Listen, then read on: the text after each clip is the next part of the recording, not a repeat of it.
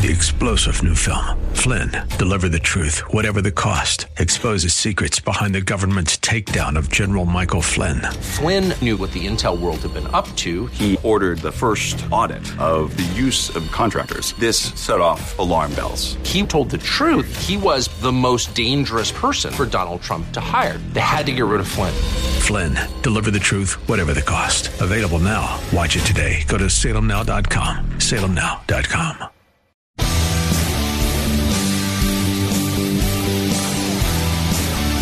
Are you looking for truth from God's Word that you can understand and apply to your life? You'll find it today on Make It Clear with Dr. Stan Pons. Listen now as Stan makes it clear.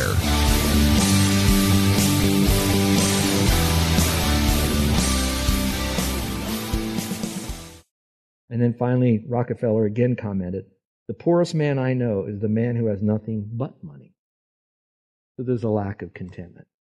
Now, this is not a manipulation for you to say, I don't want any more money, therefore I don't need any more money, and I'm just going to, again, just hang around and be a bum.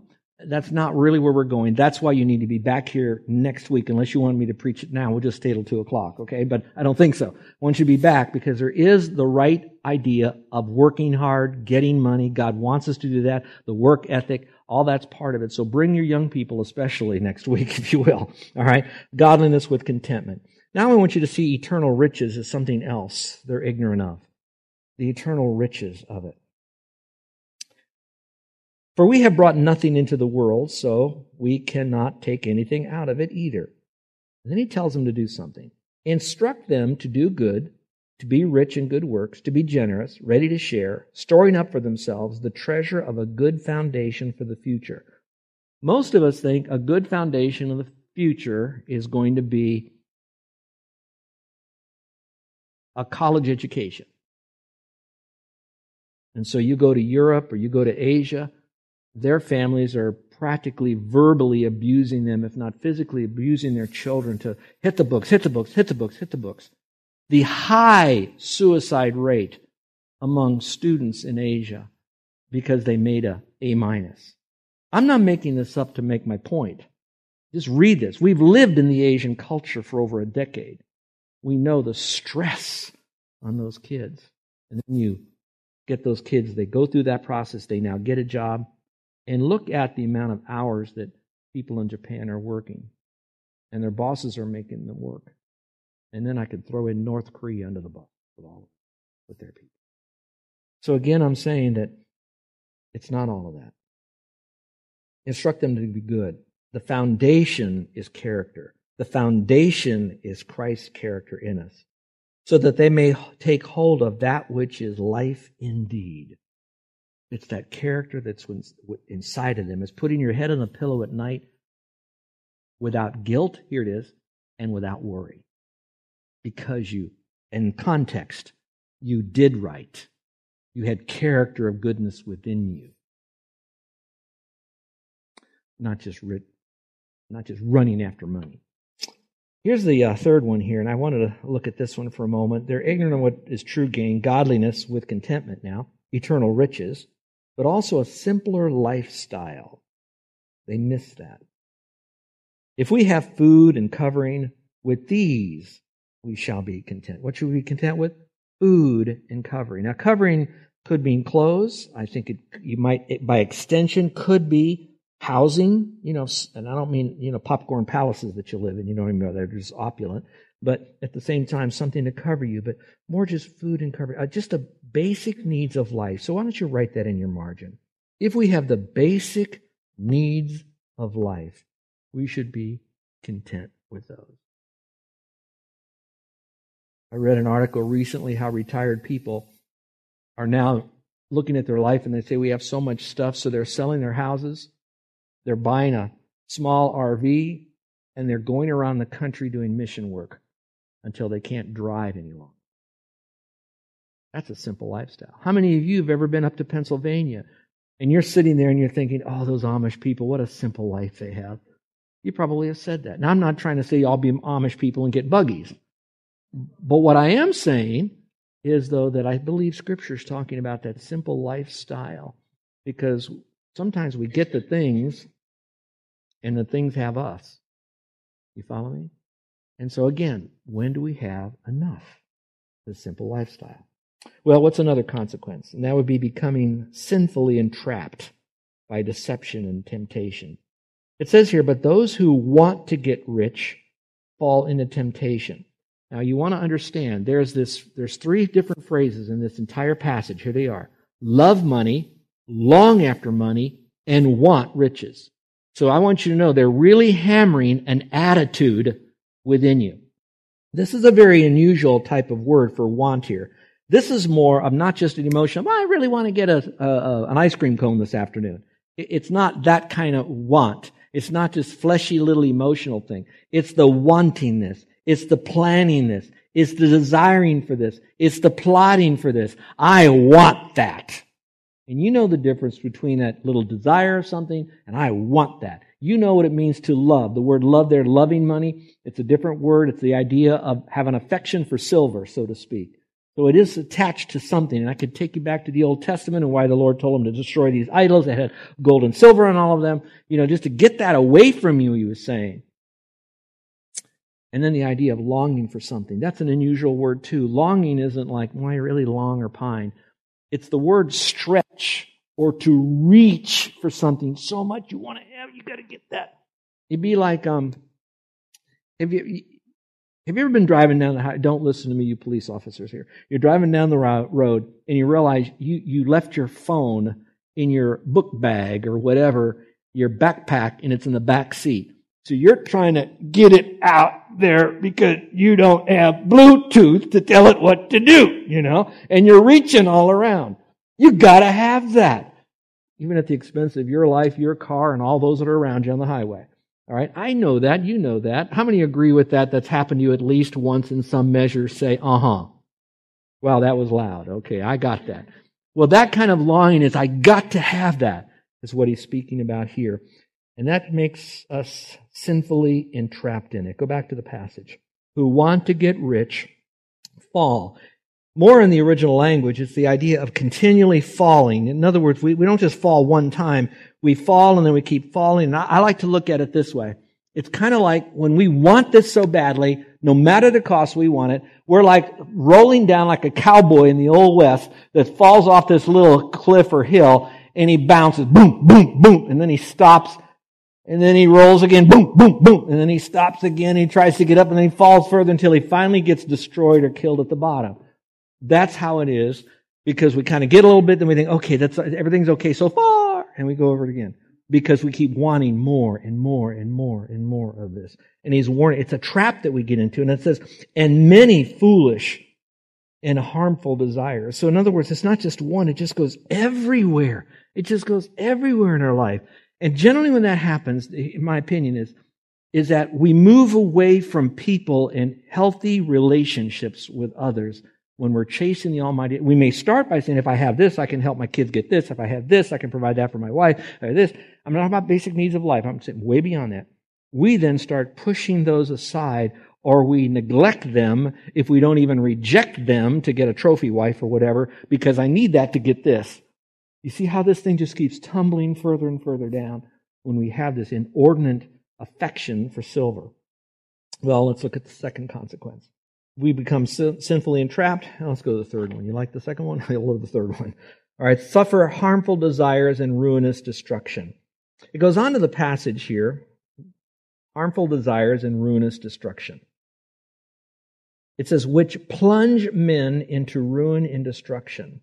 When I see the word plunge there, that's a word that means to sink like a rock. Like if you were in the water and you had something around you, like a weight or an anchor or a rock or something, and you're trying to swim to the top and you can't, you're plunged down. So you finally try to recognize, I need to get out of this, but sometimes it's so hard once you've walked down the wrong path to get back on the right path again, because you don't just go from the wrong path and boom, I'm in the right path again. Sometimes you have to untangle the mess that you have, which is confessing of sin, which is talking to the people and making restitution, which is replanning your life again, living with the consequences maybe for weeks, days, months, years because of improper, co-signing, getting into partnerships, and the list goes on and on. So to get back on the right track, trip. It's a long way to get there, and it takes a little bit of time to do that, sometimes a lot of time. It goes on to say ruin and destruction. I see those words there. I see ruin, destruction, plunging to the bottom. Those are pretty powerful terms. And then it says here, for the love of money is a root of all sorts of evil, and some by longing for it have wandered away from the faith. The faith. And then they pierce themselves with many griefs. In my margin I wrote, gold replaced God. Gold replaced God. Who might I think about that? I won't speak to you now. I'm going to speak to those in, quote, my profession. A lot of men have failed because of females and wrong choices they've made morally. Most never recover. But there's a whole lot of guys, probably even more so, that will fail because of finances. And often you're going to find, according to Proverbs 6, 7, and 8, you're going to find that the females and the finances go together in bringing a man down. And then I'm going to broaden that beyond my profession to everyone. How many people have got swept into the name it and claim it theology, the health and wealth gospel, thinking that this is how we do it? And now it would be like taking this passage of Scripture and putting it underneath 1 Timothy 6, 1 through 5. They thought their false godliness would get them great gain. They just lost the faith. And now it's just nothing more than a fake spirituality, fake theology to get what they want. So harmful desires and destruction and the terrible things. I look at this next one, and it may be more at the heart of it, and that is they stop trusting in God. If you go back to 1 Timothy 6, 17 and 18, now it's not talking about desiring riches, it's talking about those who are rich. And I would like us to humbly say this: I believe we are rich. Please tell me, what's the threshold of when you're rich and when you're not? Okay? I don't have that. I don't know where that is, so I'm going to assume that I'm rich. And those of you that are very poor, could not you accept the fact that there are people that are poorer than you are? So that makes you rich to them. All right, that being said, it says, instruct those who are rich in this present world not to be conceited. Okay, pride comes in because I have more than you have. Or to fix their hope on the uncertainty of riches. To me, the operative word in that phrase is the word uncertainty, because we cannot we cannot guarantee what our riches are going to be like. So the stock market is going up. Anything could happen at any moment, all right? Many years ago, I was pastoring in the hill country of Texas. And if you remember, that's when there was a major oil problem here in our country. And I looked at our people and I said, no, we're not in Houston. No, we're not along the coast where all the oil wells are. I said, but each one of us are in the oil business. Because however it affects them, it's going to affect us. And now I'm saying this with my arms around you. We live in Orlando, and I'm going to tell you, we are in for a real shock in the next 2 years of our own economic earthquake of what's going to happen. With many people coming into our community, businesses that aren't not bouncing back because people are still suffering. And now I just multiply Orlando, and I can put it into Houston. I can put it into Puerto Rico. I can put we're all in this thing together. All right? And that's why it says the uncertainty of riches. However, it says, fix your hope on God. So draw your line to the positive. But fix your hope on God, who richly supplies us with all things to enjoy. Doesn't say to love, but to enjoy. Whatever you have, enjoy it. Then it says again, instruct them. So Paul tells Timothy twice, bang, bang, 17 and 18, you teach them now. Tells them what not to do, put your hope in God, that's number one. Then he says, continue your instruction by instructing them to do good. So put a number 2 by that. Hope in God's number 1. Trust in God. Your future's in God. But also do good. And the idea of being good here, I'm going to maybe amplify this a little bit. This would be tell the truth, be honest, have integrity, do good. Because we're going to move to number 3, which is to be rich in good works. And I'm going to say be rich in good deeds. Go out and serve others. Get dirty for God in the community. Come alongside others. Let them see Jesus in you, and then let them hear Jesus from you. Hear Jesus from. Be rich in good works. That's where you're going to get your most fruit and fulfillment. Then he says, and to be generous. I love that. Again, liberal. The idea of being liberal, and I think it's in the idea of giving. Giving of your time, talent, treasures, tongue, all of that. But then it says, and ready to share. Now, I thought about that. Why would it say ready to share? When you go back to the word, that's a cool word. I'm going to land the plane here in a moment, believe me. The share part is a word that's often used in relationship, the koinonia, the fellowship with one another, which now tells me that when I give of my time and all that, I might work on a building. I might dump my check into the offering plate, which I hope we all do some form of that. Whatever we do, we may be highly task-oriented, but let us always remember the task is connected to people. The share part is whatever I do, it's through relationships with others.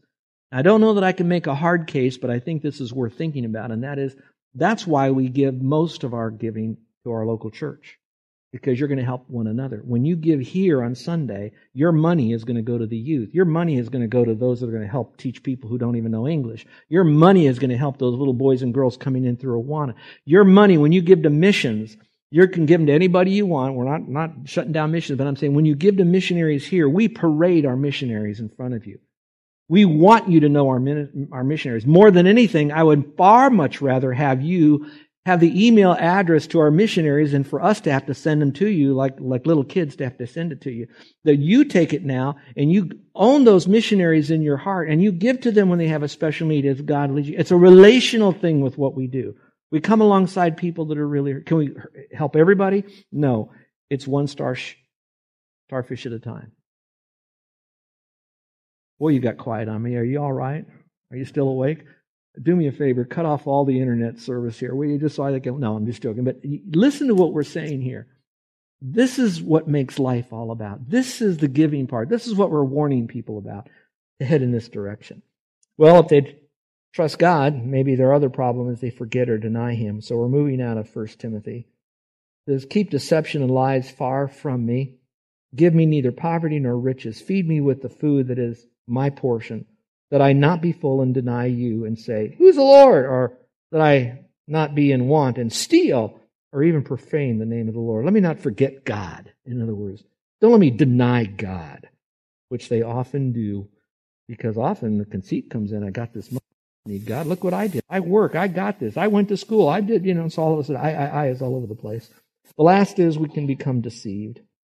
And I think that's just permeating through all of this. Don't store up for yourself treasures on earth, or they can get at it, but put things on ahead.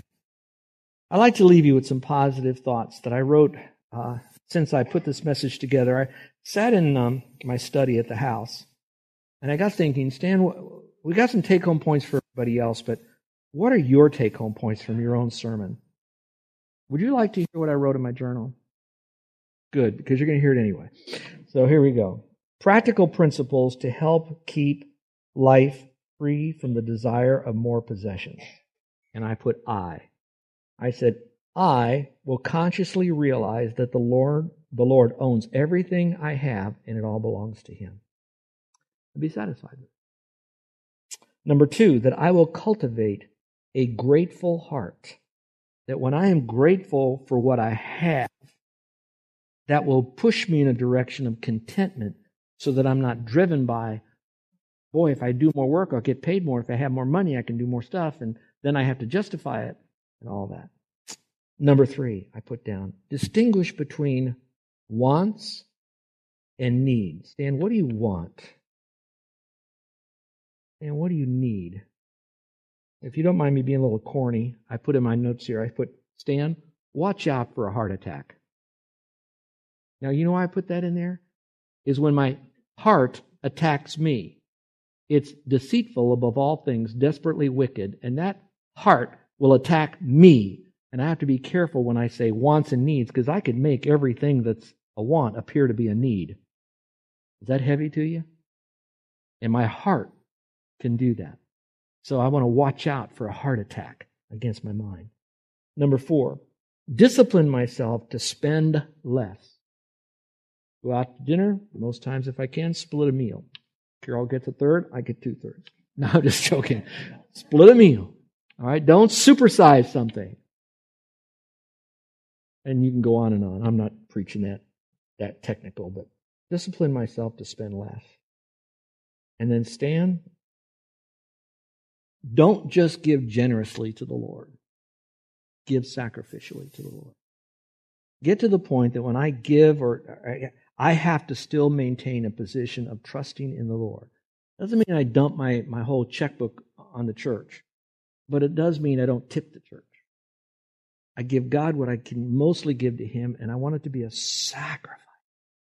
Old Testament, when they sacrificed a lamb, that lamb was dead. Dead. It was gone. It was a sacrifice. All right? God blessed them when they did this with a pure heart. And I want to sacrifice and know it's gone. But that's okay. It cost me. There's pain. I miss it. But at the same time, God will take care of it. So for me, I left this message with a little bit more of a positive focus on the future. So I hope that you might take home some of these take-home points that I put in your outline. Look through them. Pray through them yourself. If some of you are struggling with the feeling of total failure, that you've really messed up on wanting, and you got your wealth, but you lost your family. Or you got what you were getting, but then when you got it, you realized it was a mirage and it wasn't real. You just drank sand when you were thirsty instead of the Lord's Word. I want you to know God loves you, and that's why God said to us that we're all sinners in some way by nature and choice, and we all need a Savior. And that's why the Scripture says, from Genesis to Revelation, there is only one Savior. Jesus isn't the best Savior. He's the only Savior. We don't have the best God. We have the only God, really. And so when we come to Him just as we are, saying, Lord, I'm broken, I'm lost, I can't fix everything I've done right, I'm under the penalty of all of this, I need you just to forgive me. I need a do-over. And Lord, I want to be in your forever family. So I'm coming to you right now, looking to you as the Lord who died and rose again. And without any good deeds, religious or social, I come to you just as I am. And I'm now trusting you for your forgiveness. Now, however you do that in your mind, so it's all of Him and none of you, then I will give you what the Lord says back to you from His Word. Jesus says then, you that believe on me, you will not perish. Body will, but your soul will not perish. But you will have everlasting life. And I'll place my Spirit inside of you, which means that you'll never go to hell no matter what you did wrong, because He's inside of you. And because He's inside of you, He will teach you the Word. He'll help you understand the Word through teachers. He will be the power for you to obey this Word. It'll be all through the ministry of the Holy Spirit, who is me in spirit form, for you, to help you. Now, who would not want to trust that Savior? And afterwards, who would not want to obey that Savior? Follow that Savior. Adjust their thinking regarding finances because of that Savior. And tell the world about that. Let's pray, shall we? With every head bowed and every eye closed. Our gracious Heavenly Father, I thank you for these dear people whom I love so much. But Father, nobody loves them more than you. And that, Father, you loved us so much that you put up your sign, the Word of God. And that sign wasn't to keep us from having fun, wasn't to squash our life, but it was a sign of your love to keep us from having griefs and pangs of pain if we would only follow that sign. I thank you, Father, for you being our lifeguard, and that when we do mess up, it isn't just so we have another life so we can mess up again, that we have you now in our life so that we'll mess up less often, and that when we do, you will give us a do-over. I pray for anyone who is listening to my voice now who hasn't trusted you and you alone for their salvation to realize it's not them using their money wisely that'll get them into heaven. It's not them getting rid of greed in their attitude and heart. It's them realizing that they are greedy people. We are disobedient. And we come to you just as we are. And we receive from you your love that includes your full, free forgiveness of sin. Thank you for that. Now, Lord, let us all go home today and go back over these passages of Scripture. Listen to the Word of God, the Spirit of God speak to us who are now the children of God, so we can glorify you as the only God. In your name we pray. Amen. You're listening to Make It Clear with the teaching of Dr. Stan Ponz, founder of Make It Clear Ministries. Make It Clear is dedicated to taking the Word of God with clarity into every person's world. It is the support of listeners like you who make the ministry of Make It Clear possible. You can provide your tax-deductible gift to Make It Clear online by going to makeitclear.org, or you can mail your gift to Make It Clear, P.O. Box 607901, Orlando, Florida 32860. Thank you for helping us make it clear. If you would like to have Dr. Ponz speak at your church or event, please send us an email at tellmemore@makeitclear.org. Thank you, and remember to make it clear.